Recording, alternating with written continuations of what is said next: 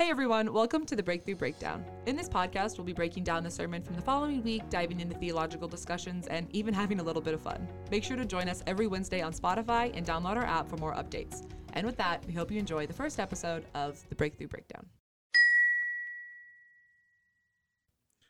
Hey everybody, welcome. My name is Jason. I'm one of the pastors here on staff at Zion. We're just going to go through and have everybody introduce themselves. My name is Kate Hopple. I work in kids ministry here at Zion, and it's a pleasure to be here. You just became a Hopple. I know. I almost said Kate Garner, so I still want to call you that. The artist formerly known as Kate Garner. Hey everyone, my name is Casey Schlichty, and I work in social media here at Zion. Yeah, you do. Hey, I'm Jennifer Colby, and I do all things adult ministry here. And she means all things. I do literally mean all. And She's a jack of all also, trades. Love This City is also kind of my baby as well. And I think it'd be fun to talk a little bit about Love This City. Share just a little bit about what's going on there. So real quickly before we get to that. So the purpose of this podcast, as we just talked in the intro, is we're kind of going to be breaking down what we talk about in the sermons. And for those listening and who don't know this, we do actually a sermon read through twice a week for every sermon. And it's an opportunity just to kind of get different perspective, make sure things are landing. Whoever's preaching, whether I'm preaching, Jennifer is, Derek is, he's our youth pastor or our family pastor. But it allows for different perspectives. And what we found was these conversations got really fun and we don't always agree. And sometimes what we're finding is we're all kind of still working through stuff. And that there's actually a lot of beauty in the fact that the goal of the Christian life is not to have all the answers or everything figured out. It's realizing that we're always in process, always developing, and sometimes our perspectives shape that. So that's what kind of birthed this whole thing. The idea of the podcast was coming out of the conversations that we were having in these sermon read-throughs, and I'm actually really excited about them. But with that being said, we've got Love This City. Yeah. And just share a little bit about that, and really not a lot of time, but just tell us a little bit absolutely. about that. So, it's really the idea that God said, love God, love your neighbor. And so what would that look like if he meant literally your actual neighbor? What would our city look like if the Christians really rose up and loved the people who God placed around them? Yeah. And so that's kind of what Love the City is. It's great because we live in North Iowa, so it includes Clear Lake and Mason City and Forest City and Garner. And it's really just this idea of like, we're planted here, so let's blossom here. Let's serve and love well. And love the city. Jesus loves the city. So. And you and I have been talking about this idea for well over a year and a half. Yeah, long time. And to see it starting to develop and already things taking place. It's like the local missions push. Like your feet are where your mission field is. Absolutely. Yeah. It's really cool. Well, hey, let's dig in. So we're actually having our first Sunday at the park actually you'll be listening to this after the first Sunday. Yes. But we're reading through, we're doing a whole series on the Sermon on the Mount, and it's actually a multi-series event, and we're starting a new series called God Is, where we're going to be exploring the Lord's Prayer to kind of understand God's heart. But it starts off with this text in Matthew chapter 6, verses 5 through 8. And one of the things that I'm finding in this whole, everything that we've been doing is Jesus makes me super uncomfortable. That's my guy. And I for years, I've been used to hearing sermons that are, they're encouraging, they're uplifting, sometimes challenging. But it's amazing that when you actually just listen to the words of Jesus, he's going to push you out of your comfort zone. Oh, yeah. And the Sermon on the Mount is one of those. This week, we're actually talking about this, that we were created to connect with God. And specifically, that we were created with eternity in our hearts. That's Ecclesiastes 3:11. That's King Solomon who wrote that. I'd love to just talk about, even in Clear Lake, even though we're this small town, we have spiritual things taking on. We have different, honestly, businesses that are exploring different aspects of spirituality, New Age.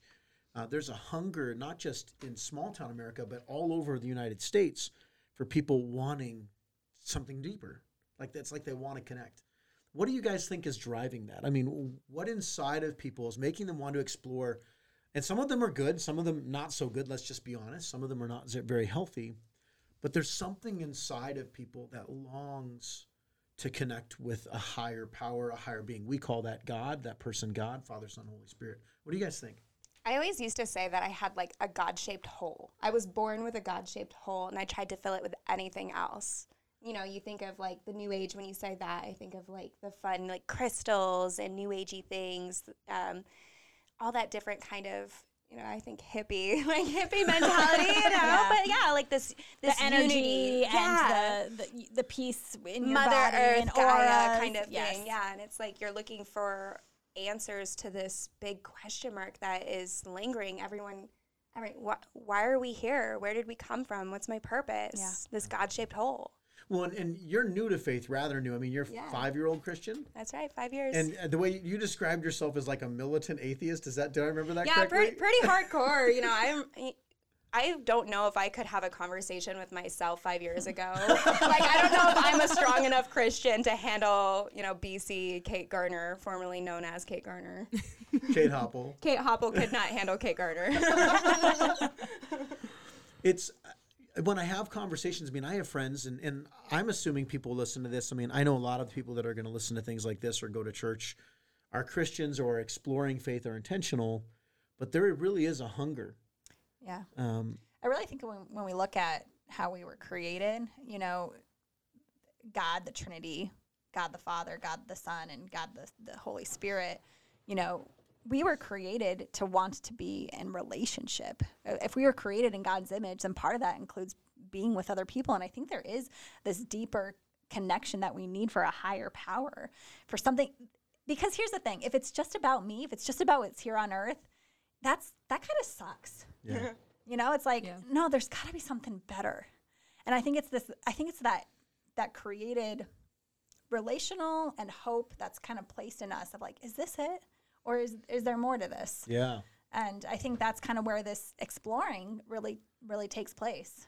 Yeah. Well, were you going to say something? Yeah, I think that there's definitely. I mean, I'm going to speak from like a Gen Z perspective here. I think that there's, especially with my generation, there's a lot of curiosity and there's a lot of want to know more. And I know a lot of people my age and just like a little bit older than me that are like, no, I read my Bible every day and I have a good relationship with God, but I don't consider myself a Christian because there's a lot of trauma with that. And like, I think for a lot of people, when you say I'm a Christian, they automatically shut you down because just the word Christian has such a strong meaning to it that people will try to fill that God-shaped hole in their heart with anything else because they don't want to be a part of that. You know what I mean? Yeah. Where it's not even necessarily that they don't believe in God. I know there are people like that. I know for me personally, before I came to faith, I would have considered myself like agnostic.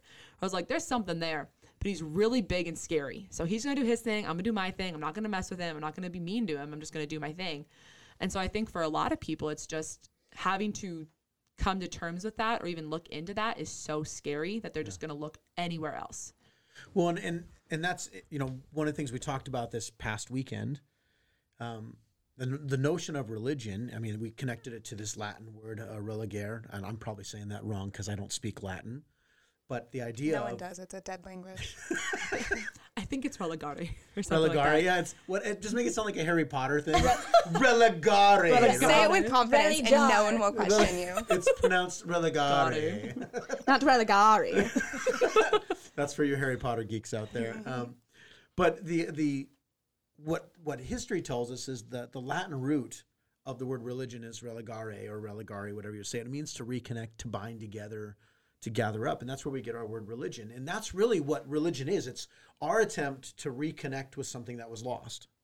Yeah. I think if you connect like what the Zoomer over there, Casey, or Gen Zer, and what everyone. Jennifer were saying of like, we are created in relationship. And if you don't have that community to back it up when you're trying to like decompress and deconstruct your religion or this notion of what Christianity you think it is because you don't know if you're not in community, then you don't know. You just have this idea of what you think the image is.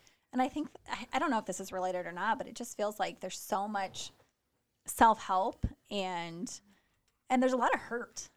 And so people have trauma and wounds and they need to forgive and they need forgiveness. And so there's like this inner knowing of that, but they don't know the outer expression. So they seeking and grasping at all these things to try to fill that void and to be like, I know I'm hurt, or I know I have something I need to work on, without knowing how to fix it Or Yeah. what it is. Well, Yeah. I think about, and you can think of what you want about Oprah Winfrey, and I've listened to some of her podcasts and her story, but she's one of the most influential people in the world. I mean, for sure in the United States, possibly the world. And she talks about she was raised in a Christian home and for years considered herself a Christian, but now she just labels herself as spiritual. She believes in a God, this higher power. She looks for it, but she abandoned her Christian faith because of woundedness that came from in the church, if I'm remembering her story correctly, and I've listened to it several times. And I've met a lot of Christians like that, people who were raised in the church, had bad experiences, and a human nature, I get it. Like the Bible actually tells us that the body is the church, Jesus is the head, but the only ones that we interact with daily are the body, are the people. And we've talked about this in our other conversations, and I think I've even said it from the stage. Sometimes it feels like non-Christians are much kinder than Christians. Yeah, absolutely. And so if religion is our attempt to connect with God, and the primary way in which people feel like they can connect with God is through church, well, the church is filled with broken and flawed people. I'm part of that, right? All of us are. But I especially think maybe in the past we pointed to the church as having like, well, this is what the healthy is supposed to look like, and then you go to the church and it's not healthy, and you're like, oh, so, false advertising. I want out. And so what do they end up doing? Well, they're going to go to something else, and so they explore other religions, or they take on, well, I'm a little bit of this and a little bit of this. About 20 years ago, I had this friend named Adam. We haven't talked for 17 years, but he was born Jewish, became a Baptist, and then converted to Buddhism. But he called himself a Jewish Buddhist Baptist. And like he was a practicing Buddhist, but he believed in like some of the philosophy of Christianity, because Buddhism and Christianity are very similar in philosophy. And yet he liked a lot of the Jewish stuff, but he didn't want to identify with anyone. But I meet a lot of people who, because of woundedness in the church, they're connecting. They think religion is how you connect to God. Yeah. And that's that idea, is that religion is our desire to reconnect. It's to connect with something holy, something divine. And whether that be AA, which, you know, one of the first things in the big book is you have to acknowledge there's a higher power. There's something inside of people that knows we're missing something. I think there's... Oh, sorry. Go ahead, Casey. I think there's also like, I was reading this article the other day and it was very fascinating. I'm obsessed with like generations. I just think they're fascinating and like the neurological differences between them. But I think there's a lot of people who don't want to join religion because they feel like they're being brainwashed. They feel like it's like a cult or something. Especially that are like millennials or Gen Z, because in like the 70s and 80s, there was a lot of like religious cults in a sense. And like those were brought forward a lot into the news, like Waco and I can't remember the one in Washington. Jonestown. Well, Children of God. I mean, there's all kinds there's so of many of them, and that religious trauma from that generation in the 70s and 80s, they kind of warned their kids about it in a sense, or they talked about it more. And there's all these documentaries and TV shows about it that I know a lot of my friends that like I would bring them to a church service or something like that, and they're like, "Don't drink the Kool-Aid." You know, where it's like they're so separated from it that the idea of even going toward it is terrifying. Well, and this is actually why I wanted you, Jennifer, to talk about the Love the City, is that part of the thing I think separated the church from the world is that for many years, and I got saved in 1989. You weren't even a thought process. You weren't even a thought process. Were you born yet? I'm not telling you my age. You never ask a woman her age. Yeah. Kate Garner would have told you. Kate Hopple, no way. So, but I remember New creation. Yeah, that's right. Thanks. Most churches, everything, it was expected that people went to church. The church didn't go out to anybody else. Mm-hmm. And the church we huddled inside of our walls. And the only way you got to hear about Jesus is if you came in. And then every once in a while, the only people who ever went out were the ones like street preachers. Mm-hmm. And they were the ones that people were like, I don't want to be like weirdos. Yeah, well, and that's the thing is people would see that. And I have friends that are street preachers now. And God's doing some great stuff. So I don't want to say that's always bad. But the church kind of insulated itself. And now in the last 15 years, more and more churches are realizing people don't want to come into the doors in the church first. We gotta go out. We have to go out. Mm-hmm. And to like give a church some credit, you know, it's hard to be on the inside. It's hard to be, you know, like the man on the inside. To be a Christian is hard, and you want to insulate yourself from that. You want to protect yourself. It's scary to step out there. It's scary to share the gospel, to be the weirdo on the street. Like, how do you share Jesus without being a weirdo? You kind of have to give some, you can see why people retreated. You can see why the church started to try to protect themselves. I think too. I think we should give some credit to the church. Of they actually did go out. I mean, if you think about the first century church, that's how people were coming. The early to church. Christ. Oh, We're talking yeah. about the early Early church. church. First yeah. century is the right First word. century, the early yeah. church. First century church. Yep. And even like hospitals. Like there are things that that churches have done that have made major improvements to their community and just by loving them. Yeah. But I think what gets hard is you have to, part of the loving is serving, and part of the loving is, putting Christ first and not being about yourself or not being about. Well, and the churches became a sanctuary from the world instead of a sanctuary for the world. Yeah. To Yeah. the world, right? Oh, And all of a sudden it became, we need to go in here so we can escape everything in the world that's wrong and all the bad. And I just watched the news. Like, there's a lot of messed up stuff going on. Yeah. But I think a shift is taken that's gotten us back to really the first century. And you're right, a little bit of church history. When the plagues would hit, everybody else, all the other religious leaders from the Greco-Roman cults would bail because they didn't want to die from the plagues. Christians were the ones who were going, well, we don't care if we die. First of all, we belong to Jesus. If he wants me to live, I'll live. And they were caring for people dying from plagues. And that was so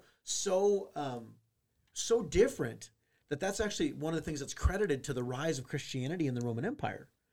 And for a lot of the things, our modern day hospitals are the direct result of Christians stepping in. The slavery ending movement and abolitionist movement started with William Wilberforce. I mean, the church has become known risen up in occasions throughout history. Yeah. And it felt like, particularly my generation, it was more about go inside, inside internal. And now the last 15 years, now we're saying, wait, we do want to connect. We want people to connect with God, but people now are afraid to go into the church. Going back to your point, you can't see through the doors. I say it a lot with from a social media marketing perspective, is if they know what's behind the doors, it is so much easier to walk through them. That's why most businesses you see in the last 10, 15 years have changed their front doors to huge glass doors or huge glass windows, because it's so much easier to walk into a place if you know into the room if you know what it looks like. That's why the park is such a great opportunity, because there's physically no doors. There's not even an opportunity to have to go to the Instagram or Facebook page. There's no doors into the park. Well, and one of the things we were talking about in the sermon read through is, we've been really focusing on becoming a people of the book. And Sunday mornings, we've really been digging into scripture and making sure it's not about what Jason Miller or whoever's preaching has to say. And it's really, it's God's word that brings life, and it's the Holy Spirit moving in people. Pastors, teachers, preachers, they're just being faithful to the text, hopefully, right? And this message in particular, Jennifer, you brought this up in the sermon read-through, was this felt like kind of a step backwards because it was a lot more evangelistic in nature. And we had this conversation, and for me, I'm looking at the park as this opportunity. And for those who don't know Zion, or maybe you're listening and checking this out, for the entire summer, our church does church in the park. And I would say we have a lot of people who have come to Zion because they snuck in from the sides of the park. And we get anywhere from 5,000 to 2,000 people on a Sunday. And a lot of them come from all over, because Clear Lake is, first is where Buddy Holly died. So we get a lot of traffic. Yeah, and it's a touristy area anyway. Yeah. It's a Hallmark town. But we get, for 3 months, we have 14 Sundays, I think it is, in which we get to focus and share the gospel with people that may never step foot in the doors of the church, but will listen. Yeah. And so how do we walk in that balance? Because it's God's words that brings life. That's right. It's not about me. It's not about whoever's preaching. It's way too easy to, hey, let the pastor share his wisdom. No, I'm just trying to help people understand scripture better. And that's what we talked about at the very beginning of this. Yeah. Jesus is super uncomfortable. and if you take the words of Jesus seriously, or Paul, whoever's writing, man, when we really press into these things, they challenge us. And this was kind of what we were talking about today, and I want to kind of get into the text a little bit, but we talked about, I gave some stats about the world and how religious the world is becoming. And that while people aren't going to church as much, and the reality is church attendance has declined 30% from 1990 to 2020. And someone was asked the question, well, that's about 10% a year. No, it actually started off with like 3% decline for 10 years, and then it was like 7%. And then in the last 10 to 12 years, it sharply declined, and it seems like it's declining more. And yet, as much as people aren't coming to church, people are identifying themselves as spiritual. Yeah. And more importantly, the 70%, here are two statistics, 70% of people still have a sense of wonder and awe about the universe.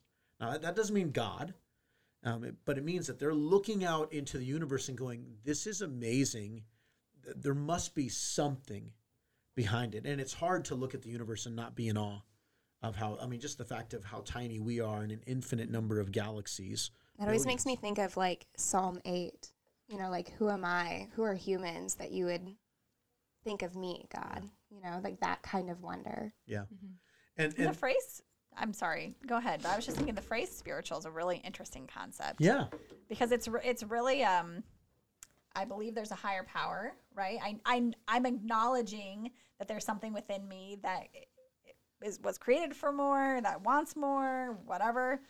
But I don't want to commit to one thing. Yeah. Because one thing is exclusive. One thing is offensive. Yeah. And it's really interesting that it's easy for people to go, well, I'm spiritual. Yeah, but is Christ Lord of your life? Yeah. Like, those are not the same thing. And spiritual is like, the word or the phrase spiritual is kind of like the cop-out. Well, and I think what it does is, and particularly because, and this goes back to the church's representation, and we have to acknowledge this.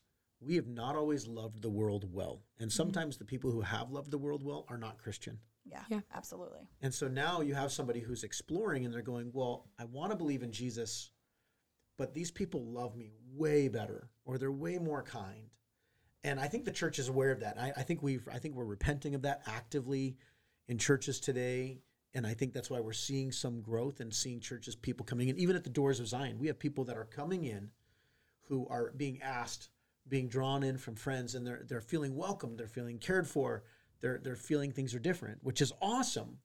And there are churches that are growing, and that's where the number is weird. Sure. Mega churches are getting bigger, the smaller churches are getting smaller. But there is church growth. It's just not happening across all churches. Mm-hmm.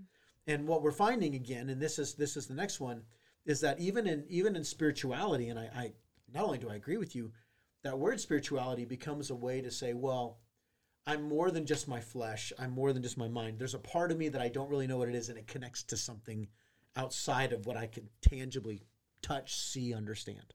I liked when she said that it's like a cop-out, or it's like, oh, it made me think of a lukewarm Christian. It's like spirituality is like, you're not even lukewarm, you're like wet. You're a wet Christian. Well, yeah, and again, I think this comes in the next part, is that even in spirituality, they start to delve into spiritual practices, sure. Things that the Bible encourages, like they'll read the Bible. Mm-hmm. Meditation. Reading the Bible, taking time in the morning to do everything like that. And I mean, like, even I think that there's the curiosity of the universe, and there's also people who I know who have just gotten like apathetic towards it in a sense. Like, I know someone who she refers to herself as a smorgasbord on a cheese board of a planet, where like she is just here to live and then she's just gonna die. And because I think you go one way or the other, where you get really curious and you look anywhere, or you're just like, this is so overwhelming and I just don't care anymore. Whatever happens, happens. Almost a nihilism. Yeah. Like it's all gonna, who cares in the end? Yeah, there's no point. Which that's an interesting concept, because I feel like the most dangerous isn't maybe the right word there, but I was talking to someone recently, and he's a psychologist counselor, and he was kind of just saying the scary thing, like when we talk about suicide and mental health, like the scary thing is that it doesn't matter. It's this really idea that like my life has it doesn't matter. When I'm gone, it doesn't matter. It's that hopelessness. Like when you talk about, again, suicide and depression, that becomes a really scare. Like he's like, those are the people who scare me. Those are the people who are going to be serious because there's no hope. Yeah. And it doesn't matter. Mm-hmm. There's no purpose. Yeah. No one wants to be cheese. No. I do. I do like charcuterie, but I love a good Jarlsberg. Oh, okay. Well, and this is one of the things that for me is intriguing, is not only people finding awe in the universe and they're looking up and saying there must be more, there must be something. I'm not saying they believe that something is Jesus or even the God of the Bible, but they're acknowledging there's got to be more. And there are atheists, there are people that are saying I don't believe, but the number of atheists is way smaller than we give credit for. Like it's in the percentiles. It's not 10, 15%. It's way smaller. But religion as a whole is found throughout the world. Mm-hmm. And we also have different practices that seem to be throughout history have been practiced by different religions. They're not unique to Christianity, prayer, meditation, serving the poor, Sacred text. sacred texts. Like these are all things. And this is the one that for me, I was like, this is interesting. Regardless of faith, about 60%, over 60% engage in some form of prayer. Whether it be regularly or frequently, prayer is a part of that. And that's really where we're coming into the text from this last week is, and I'll read the text, right? Because Jesus is going to be talking about prayer. And as we're processing through this, Jesus gives a clear model of how not to pray. And we talked about that instead of focusing on what not to do, what's the invitation? What's Jesus really focusing on? And so here's the text. It's Matthew 6, verses 5 through 8. And when you pray, do not be like the hypocrites, for they love to pray standing in the synagogues and on the street corners to be seen by others. Truly I tell you, they have received their reward in full. But when you pray, go into your room, close the door, and pray to your Father, who is unseen. Then your Father, who sees what is done in secret, will reward you. And when you pray, do not keep on babbling like the pagans, for they think that they will be heard because of their many words. Do not be like them, for your Father knows what you need before you ask him. Jesus is talking about some specific things. Casey, that word hypocrite in the Greek just meant it means an actor. Yeah. And the Greco-Roman actors would put a mask on their face to play a character. And it wasn't even I'm a theater person. It wasn't even so much of like, oh, I'm going to play Jack Kelly in Newsies, so I'm going to wear this mask. It would be you're going to be the protagonist in this story, so there was a certain style of mask you would wear. If you're the antagonist, there was a certain style of mask you would wear, regardless of the play or show you were in. You would put on a mask to be somebody. To represent Hi, the Enneagram archetype. 3s. To represent the archetype of who you are, right? Exactly. And so here, Jesus is saying, the hypocrites are the people who act spiritual. They put on the masks. Look at me, I'm spiritual, but they're really not. And I don't think Jesus clearly isn't saying praying is wrong because we're encouraged to pray. And actually, he says when you pray, there's an assumption that you actually do and will. And I think that assumption goes to not even just Christians. I think he knows, God Humanity. Yeah. knows. Humans pray. We've all had that, like, before I did, well, maybe not all of us, but I definitely did, like, before Jesus, where I'd be like, God, if you're real, help me find my keys, and I promise I'll give up potato chips for you. I promise, help me find my keys. I'll be in church every day for a year, God. 36 out of 52, I promise. And then you find your keys and you're like, oh, Just that was kidding. coincidence. Wow, good thing I looked for these. Right. God had nothing to do with that. I was just going to, there's also people, even when they don't believe in Jesus, they receive your prayer to Jesus, which I think is such an interesting, like if I can pray for you or if I do pray for you. That's an interesting concept, right? Like, why would they acknowledge your prayer or receive your prayer or have your prayer bless them when they don't believe in the God you're praying to? I've on a few occasions I've had individuals say they don't want prayer, Christian or not, and I've had a couple that were really mean. Like I had some guys cuss me out at one point. Like I've had weird things, but you're right. Most of the time, people are like, oh, and sometimes I think they love the thought that you care enough to do something that you believe in. Penn and Teller, who's the guy who talks, not the. Penn. It's Penn. Penn. Okay, so he did an interview where he said, "Listen, if you're a Christian, I admire a Christian who has the conviction to actually tell me about your faith. Like, if you really believe in it, you should tell me." Yeah. This is a guy who's an atheist who's acknowledged he doesn't believe, but he respects when somebody, if they really believe that their conviction leads them to do it. I think sometimes they're touched by the fact that your conviction has led them to care enough to do that. Yeah. But I think also, this is something for us, is that, going back to Kate's point, people do pray even if they don't realize it. It's usually in those hard moments. And here within church, and I think this is the challenge that Jesus has given, Jesus is talking to religious Jews because that's his audience. But I think he's talking about spiritual people who think that it's prayer that connects you to God. And yet the thing is, it's not prayer that connects you to God, it's Jesus who does. And this is where in spirituality, you'll do all these spiritual disciplines hoping that that's enough to connect you. When Jesus is like, no, I'm the connection. I'm the source. No one gets to the Father except through me. You can't doo-doo your way out of doo-doo. Kate Hobble, kids director. Well, it's funny that you even say that because if the religar, however you say that, Relegare. if Relegare. reconnect, and religion comes from that. It's this idea that man make religion to reconnect, which insinuates that there was already a connection, right? And that the connection got broken. Yeah. And so, I don't know.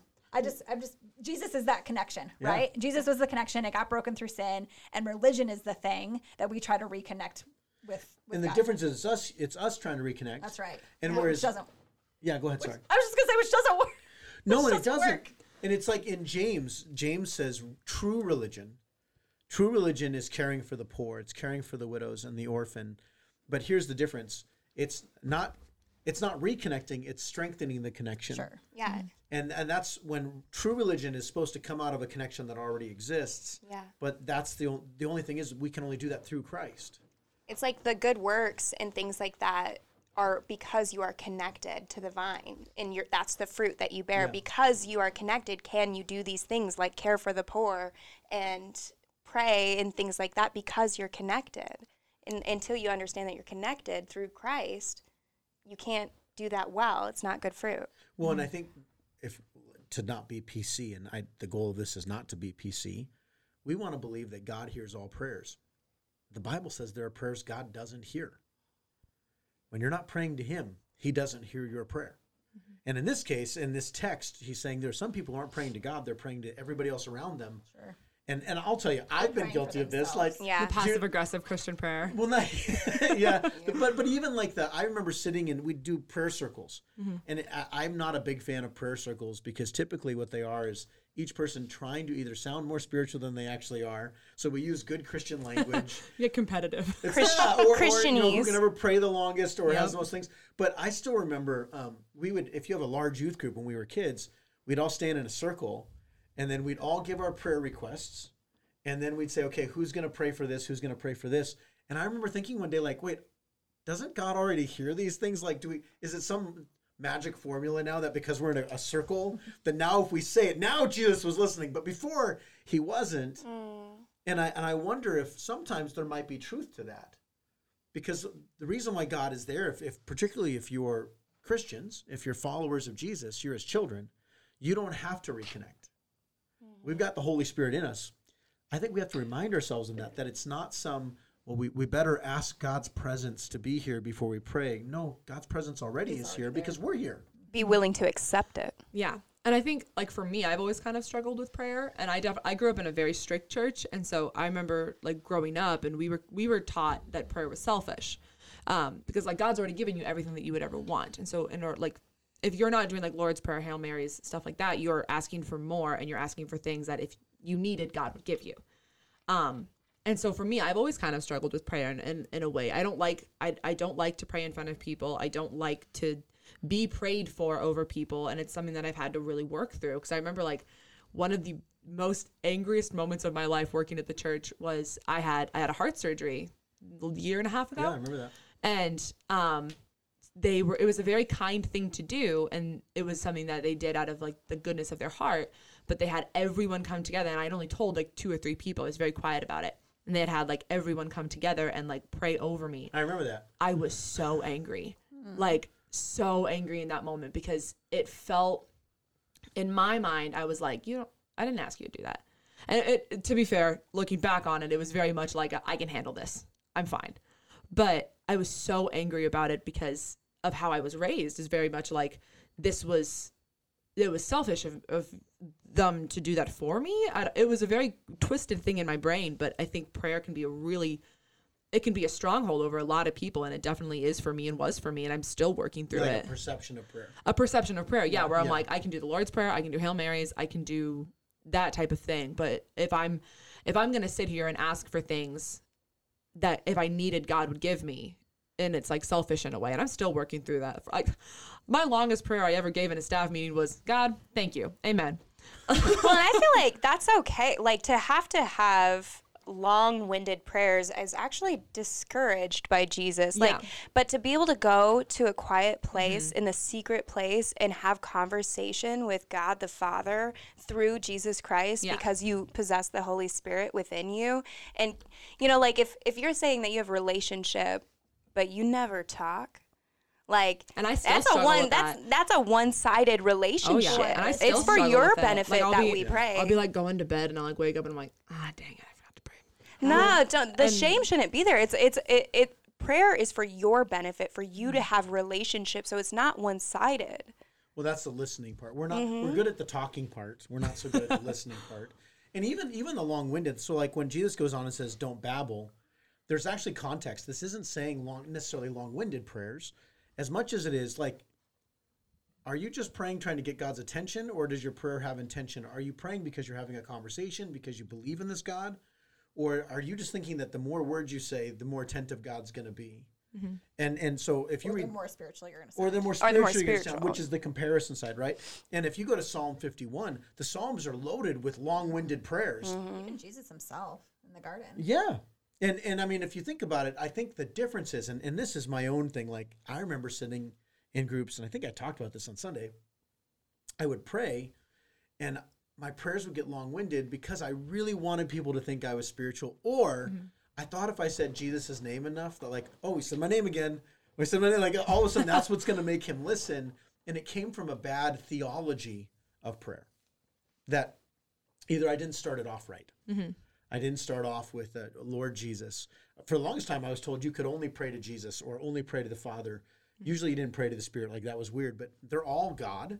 Yeah. And we can't that's a whole nother conversation. I remember whole nother somebody podcast. shamed me once when I was like, I always pray to Jesus as a new Christian because like Jesus is my boy. That's who I know the best. You know, that's how I fell in love with this part. With- you know, like with God, with Is Jesus. how you fell in love with Jesus. Yeah, you know, it's like just his if only there was a character. scripture that said something like, you love him because he first loved you. Yeah, something yeah. like that, So we should write that down. But then it was like, oh, you never pray to God the Father. You must be a new Christian. I was like, what? Is that a thing? It's interesting that you say that because actually I was listening to a podcast earlier this week that was like, hey guys, actually the one who is your helper is the Spirit. Yeah. Is the Holy Spirit. So he basically was like, yeah, you can pray to God the Father. God the Father's in heaven. Scripture says he's in heaven. He's set apart and holy. And so he's tag teaming the Holy Spirit. It's Go like, take you're in. You're in. Holy Spirit jumps into the ring. Yeah. Right? Well, and I think, Where is he? but this is even like the theology of the Spirit. So, for instance, Jesus, we just pray that you fill this person. Jesus doesn't fill you; the Spirit does. Right. That was it. Yeah. And the Holy Spirit's even the role. Father, like the Father sent the Son, the Father and the Son sent the Spirit. I mean, we can get into all the Yeah, nuances, yeah. and Jesus knows the heart. He doesn't get caught up in the language, but it does reflect our maturity or Yes. experience with God. Yes. Like when I got saved, I didn't have a dad growing up, and my quiet times with the Lord, I would pray Dad because God became my dad. Absolutely. And I remember I was in high school. I think I was a senior in high school. And I started with, we had a guest pastor and guest leader. I don't even know if he was pastor, older gentleman. And I started by praying and I said, Dad. And afterwards he came and like yelled at me and said, how dare you call our king Dad? Yeah. Who do you think you are? And I'm like 17 years old.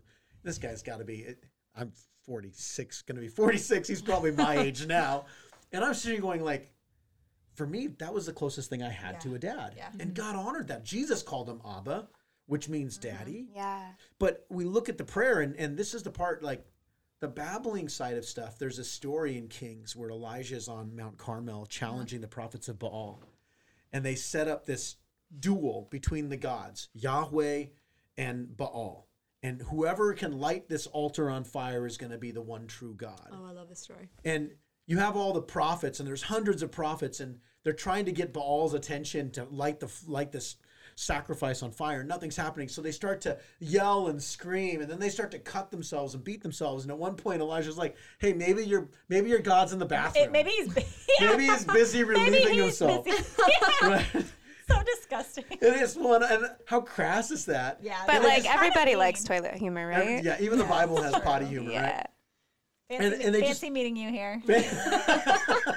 So, and then what does Elijah do? Elijah literally just says, God, this is paraphrased, so he didn't literally say this. First of all, he didn't speak English. Heresy. He said a bunch of words I don't know how to say. But basically, it's like, God, you're the one true God. Show him. Boom, lights it on fire. And then Elijah goes and kills all the prophets from Baal, right? And, But Another podcast. and also Yeah, not don't a remember that. VeggieTales episode. No, it's not. The VeggieTales episode ended before that happened. Yeah. And here's the thing, like there was this belief that your gods didn't want to listen. That they were busy. That because this is what makes the God of the Bible, what makes Yahweh, what makes Father, Son, Holy Spirit so different than every other God in the world, is our God is omnipresent. He's omniscient. He sees everything, hears everything. And some will say, well, then he hears the prayers of a non-Christian when they're directed towards him. Yeah. And so when a non-Christian cries out and says, Father, forgive me, Jesus hears. Yeah, that's the story of the tax collector and And Luke? Yeah. When he says, I'm a sinner, woe is me, a sinner, yeah, right? and he's like, well, I'm so glad I'm not this guy. And he's like, Which I talked about in the sermon, yeah. Yeah. And so, yes, he does hear when the prayer is actually for him. But he's not going to hear the person who is praying to somebody else, thinking that he's talking to God. No, and this goes, again, not a very PC thing. We are not all God's children. There's a reason why it says we're adopted into the family, only those who confess Jesus. And I know that's not popular. I know people don't want to hear that. But otherwise, the adoption, what Jesus did, was not important. And I think one of the points that we're going to be talking about over the next several weeks, we're going to be using the Lord's Prayer as kind of a guide to learn God's heart for us, for the world, his love. But it starts off with our Father. Well, the word our implies us. Actually, the better rendering is y'all's Father. yeah. And the idea is that Jesus didn't come to make us more religious. He came to make us family, which we're going to say several times throughout this series. Because it's the reason why God hears me is that I'm a son, you're his daughter, but that's through Jesus. And I will listen to my children. Yeah, I hear my friends' kids talking, but when my kids speak, I listen. I'm there. And so they would babble. Even in the Greco-Romans, they would babble, hoping to get Zeus's attention. So they'd go into the temple and they'd make all this noise, trying to get their God's attention. And he's saying, listen, you don't need to work so hard. That's the hope in this, is Jesus is literally saying, guys, you don't have to try so hard. Your Father already wants to spend time with you. He's already listening to you if you're his child. And isn't that what it says? That he already knows what you're asking for. He already knows what's in your heart. Yeah. You need to say it. That's all you need to say is what you're asking for. And sometimes Romans 8 talks about that there was a groaning inside of us, that when we don't have the right word, that's why why the Holy Spirit intercedes and knows what's inside of my heart. Even when I don't. And I've had those moments where I can't explain what I'm feeling. All I know is I don't feel right. I've been a Christian going to be 33 years coming up. And I've been in charismatic churches, and I love my charismatic brothers and sisters. I consider myself charismatic. I'm charismatic with a seatbelt. Like, I believe Buckle it in. I believe in all the gifts. I believe in speaking in tongues. I believe in prophecy, but I've never desired to speak in tongues. Never cared to. I got feelings. And so about a year and a half ago, I was driving back from Des Moines, and I was listening to a podcast, a guy named John Tyson, Church of the City, amazing podcast. And he's talking, and all of a sudden, and I've been really wrestling through some stuff. And without realizing it, I finally started paying attention to myself. I'd been speaking in tongues while driving. Like, I wasn't even intentional. I wasn't paying attention to myself. And all of a sudden, you ever had that where you're not paying attention to yourself? Like, have you ever stopped breathing and you don't realize you've stopped breathing? It was kind of like that. And nobody else has ever done that? Okay. I've done that where I've stopped breathing. So I'm sitting there, and all of a sudden, I'm listening to myself, and I'd been speaking in tongues, but it came from this inner thing, and that was the first time I ever did it. And it was really a prayer language. Yeah. Of me just trying to connect. Has that happened again? Yeah, twice. Okay. I've had it twice, but it's not. And again, some people say because Paul talks about it, that he desires that everyone could speak in tongues, but he says, but I'd much rather have you prophesy, which means proclaim truth, to speak the gospel, speak truth in the spirit of truth. I just didn't know, and not that we need to talk about talking in tongues today, speaking in tongues, but Paul also talks about you're given gifts at a certain time for the gift you need during that time. Sometimes. Yeah, I wouldn't have actually called that a real tongue, because the real gift of tongues has to have an interpreter. Amen. I would call it a prayer language, sure, which we best describe as tongues, because that's the most common form. And that should be done in private. Yes. Unless there's an interpreter, which I was in my car alone. Because then it's useless without. That's right. Yeah. And a gift is given to edify the church. Yeah. So the only person that benefited in that moment was me. Was him. Yes. And I'll tell you, it really did. And this goes back, like, I wasn't babbling. It was Holy Spirit interceding, a groaning, a true groaning. I mean, I had been wrestling so much to the point where I was in anguish internally over stuff. and I didn't know how to tell God. I was mad, I was hurt, I was angry, I was sad, all these things. And there was no one word that could come out.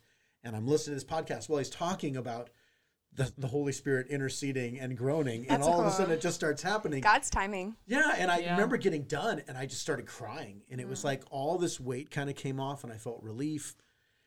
And again, that's not the babbling that Jesus is talking about. He's talking about the nonsensical stuff where you think you're getting God's attention by saying random words. And an example of this, we listen to Christians who don't know what to say. So what do they say? You know, like Jesus, and you know, like Jesus.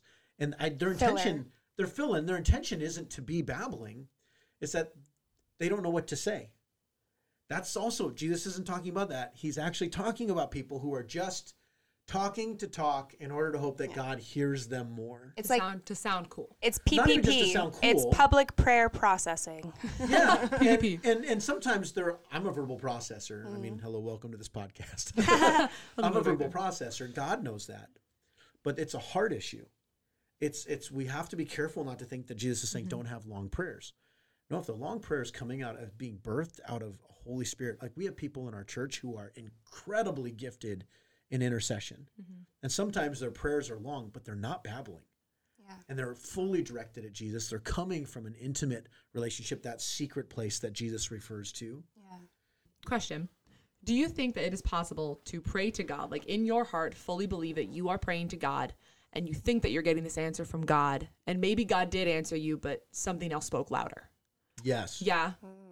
You know what I mean? 100%. So like you like, I have like an example, like you could go and you could say something to somebody and you're like, I heard this from God. And that wasn't God. Yes. You know what I mean? Ooh, see, that's why I think it's so important that we are saying that we are people of God's word, because you test everything against God's word and the truth. And not just God's word, but in God's community. Because I can make God's word say anything I want to. Yeah, and that's my thing is like, do you think that too often a Christian person can say, well, I heard this when I was praying, so it must have been from God, so I'm not even going to think about it? Oh, 100%. I've had individuals like, well, God told me back in the 90s during the purity movement, which again, you guys are too young to remember, but there was Jonas this whole Brothers. Hey, I remember it. I just remember the Jonas Brothers. Yeah. There was this whole thing in which you would go up to somebody, and I had friends who did this. The Lord told me I'm supposed to marry that girl. So they'd go up and say, hey, I just want to let you know I was praying. The Lord told me we're supposed to get married. I would have ran. Awkward. Like real things. And I had one girl who made a comment. She goes, yeah, somebody said that to me. I'm like, well, that's funny because the Lord didn't tell me that. And I think he'd tell us both. That's actually really clever. Good for her. Good for her. But what it came from is I can make God say anything I want to because most times we don't hear an audible voice. Yeah. And I believe personally that I've heard God's audible voice twice in my life. And it was audible. It wasn't an internal voice. It wasn't that still small voice. It was like, I'm talking to you right now. Yeah. And I know it because it brought life change. And when I brought it to other Christians and I shared the story, one of my friends looked at me and said, Jason, you're too dumb to think of anything like that. So that had to be God. Ouch. And when I was like, well, praise God. And the Lord spoke, right? Praise God. Thank you. But this is why I don't like when Christians say, the Lord told me. What I'd rather have somebody say is, I feel like the Spirit, or I feel like God. Yeah. Because that word feel implies it could just be the burrito you ate. Well, and I always give that Beans. like Holy Spirit disclosure, like, y'all, too. I'm not God, I'm not the Holy Spirit, but this is something I feel like God pressed on me. I feel like this is a word I might have received. I don't know if it means something to you, but I need to feel like I'm being obedient to God. And so I feel like I have to tell you this. Yeah. Yeah, rather, and rather than I'll saying even I say- know, rather Yeah. than saying I know this, you're saying I think or I feel think. this. And I'll even add, hey, you have the same Holy Spirit I do, so discern it with Yeah. the Spirit, discern it with God's word. And I see feel if like that- Some sometimes people have more of the Holy. I feel like some people Jennifer just gave me. She just gave me the wickedest eyes. Like you did not just say that. I've got 2/3 Holy Spirit. I feel like sometimes Things. God can place something like a word within someone to share with someone else, even if it's not relevant. Like if Jennifer were going to tell me like, hey, I really feel like God says that you should look into doing this for kids ministry. And it's like, yeah, well, I feel like God has placed a totally different vision for me, but I had to see that opposite side to test what God has given me. You know what I mean? Like I full-heartedly believe that she really could have received that from God to share with me to make sure that I'm seeing it all from all sides. Well, and I think a good rule of thumb, and I didn't invent this, is one, God can give you a word. just because he gave it to you doesn't mean it's yours to share. Amen to that. And sometimes, Say that again. Sometimes God presses something on you so you have something to pray about, not so you go, the Lord told me to tell you this. It was here actually, and I was praying over someone, and I felt like the Lord gave me a word. And I said this, I said, listen, I'm not the Holy Spirit, but if this is God, and so I said it, and they were like, yeah, I don't think that applies to me. I was like, okay. and here's the thing. When you say I think, you can be wrong and you're not offended. Amen. Yeah. And I've had individuals who, the minute you tell them, well, I don't know if that's God. Well, who are you to tell me if it's God or not? And I'm like, well, first of all, if it doesn't line up with Scripture. We can tell you it's not Yeah, God. that's the first thing. But some things aren't like. Some things aren't that clear, right? Yeah, well, what if Right. it's not in Scripture? What if like I go up to Kate and say, hey, Kate, the Lord told me you're supposed to adopt 7 children. Kate, That's a you're not holy gonna- number. Are you you're ready, not John gonna- Hopple? It's a holy number. You're not going to find that in Scripture, and that's something where you have to wait on the Lord and see if there's truth to that. Or what if God lays that on my heart, and it's instead of going to Kate and saying that, I begin to pray, Lord, if that's your will, impress that on Kate. That's right. Yeah. But we're so impatient. We want the immediacy. Oh, yeah. Then the other side is some our people culture. use God as a weapon Yeah. Yes. to get what they want. Well, God told me this, and you can't Yeah. argue with God. Yeah. I had which is like somebody spiritual come up abuse. to me and said that they had the gift of prophecy and told me a pretty harsh, unkind thing that they said was from their gift. And it really tore me down. And I remember going to someone and being like, wow, what is this? Is that true? And it's like, that's not what the gifts are for. Gifts are not to tear someone down, to shame them, to degrade someone. That goes against the truth. They tear strongholds down. Sure, absolutely. Jesus did that. But Holy Spirit That's conviction right. is not shame from someone and their own purposes. No. well, this is why I love the fact it's not my job to clean the fish or catch the fish. Jesus does both. Mine's just to be faithful and throw out the Amen. net, right? Yeah. And even when we look at this, and this is why I love the text of what Jesus gets into in Matthew 6, we can focus so much on what Jesus tells us not to do. But if we really want to do the work, what is he actually pointing us to what the truth What is? we What's do. What's the thing we're supposed to do, right? We are supposed to pray. Just don't be a hypocrite. Don't pray for other people's benefit. We are supposed to have a secret place, but and this is interesting that in the ancient world and quite frankly, a lot of places in the world today, they don't have closets. Rich people had closets. Most people lived in a shack with multiple family members, and they didn't have rooms full of clothes. They had the clothes on their back. So what's this quiet place? What's this closet he's referring to? It's a heart condition. He's saying it's if you struggle with praying out loud, and not in the sense that you can't do it, but you want to make sure people know you do it, Yeah. then go somewhere else. One of the reasons why I often don't pray before a meal in public is because I've had to check myself. Am I just doing this so people think I'm more spiritual? Especially because they know I'm a pastor. And I had a moment where I'm like, if I don't pray, they're going to think I'm a bad pastor. That right there, I shouldn't have prayed.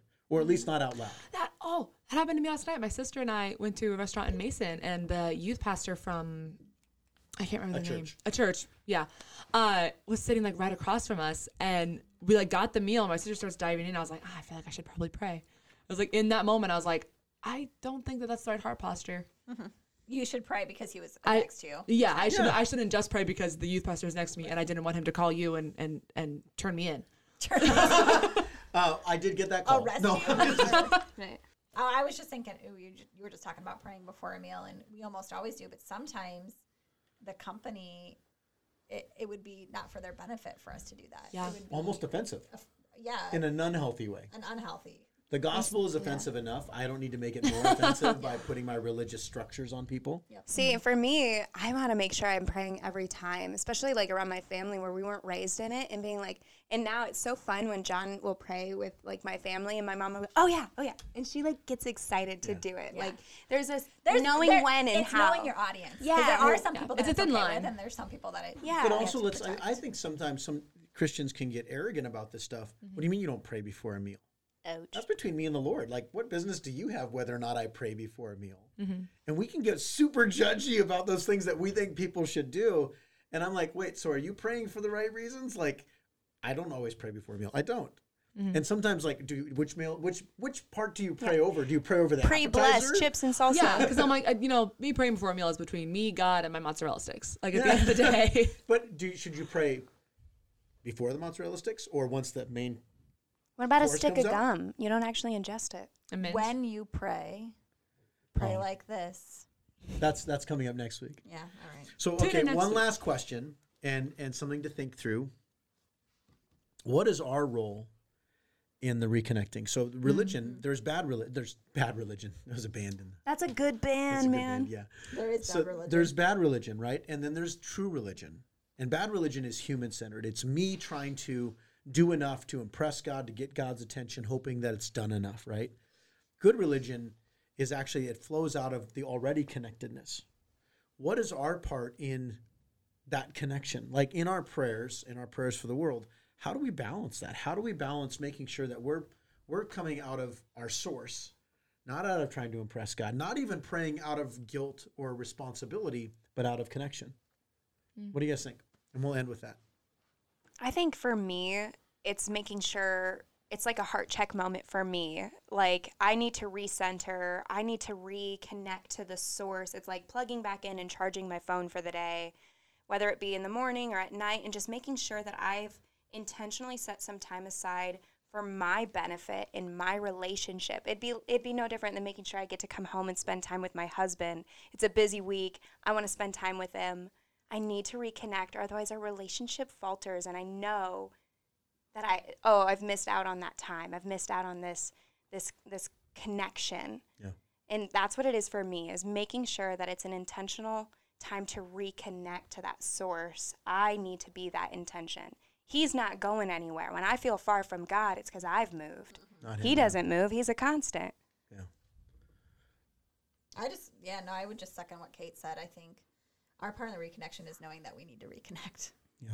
Our part of the reconnection is knowing that God is still waiting. He is still there. He is listening and available and ready to help us and wanting to help us. And sometimes it's like the humbling of yourself to go, yep, I'm not my own God and I can't do it by myself today. Wow. And I love Amen to that. love Jesus, and what you do when you love somebody is you make time for him. Yeah. I had to work through the shame of prayer in my life. Because so much of prayer when I was younger was attached to spirituality, in the sense of, like, I remember hearing one of the quotes was, you want to know the sign of a godly man is by the holes in his jeans and callus on his knees. And people would say things like, godly people pray at least an hour a day. Dude, I can't pray for an hour. I fall asleep. Now, Who sits still that long? well, exactly. Well, Yeah, and plus, my literally. mind doesn't work that way. If it means being on your knees. Plus, I'm old now, and it hurts to be on my knees. And so, I had to work through shame in prayer. Sure. And that actually, I found that shame made disconnection between me and God. Prayer was not something I looked forward to. And now my prayer life, I had to realize that prayer for me doesn't always mean getting on my knees, even closing my eyes. Prayer is while I'm fishing. It's the pray continuously, right? Yeah, it's being in the presence and listening to God. It's when I'm driving. It's when I'm on the golf course. Yes, it's on Sunday morning when I'm preaching or leading worship. It's in those moments where I'm trying to keep my ear to heaven, to the Holy Spirit, so that I'm connected. But I had a lot of shame attached to prayer for me, that it was performance. Like, if you don't pray enough, God's going to judge you. And he only answers people who pray this amount of time. Yeah, you were 10 seconds short this week. Yeah, it sounds like you said, oh, darn it. I missed my prayer, like my prayer Quota. block. Yeah, it's like a spiritual quota. Yeah. All right, last thing, Casey, and then let's wrap it up here. Yeah. I think for me, especially, like, for me as like a 3, as a person, as just For those who of you I who don't know 3, she's referring to her Enneagram type. I care too much about what people think about me. And it's something that I have to work through. And so for me, I feel like I go one way or the other, where I get very perfectionistic. And in prayer, especially if I'm praying in front of people, I can either be like, I have to be the most eloquent speaker in the room and let me like type out my prayer before I go in, where like we'd be in a staff meeting or something the entire time. I'm like, if they call on me, I have this thing in the back of my pocket to pull out this great word, Or on the other side of things, I completely shut down. And I'm like, I would rather just have nobody ever call on me, so I never have to put myself in the situation of failing or of messing up. So I think for me, my role is I have to do the same thing that Kate and Jennifer were talking about, of being intentional about, it doesn't matter. Like, God's not going to, at the end of the day, if I flub a word, God's not going to be like, well, prayer matters. It doesn't prayer matter matters, whether or yes. not you get all the words Prayer right. matters. It doesn't matter if I get all the words right at the end of the day. And I think for me, for a while, I put getting all the words right above the prayer. Yeah.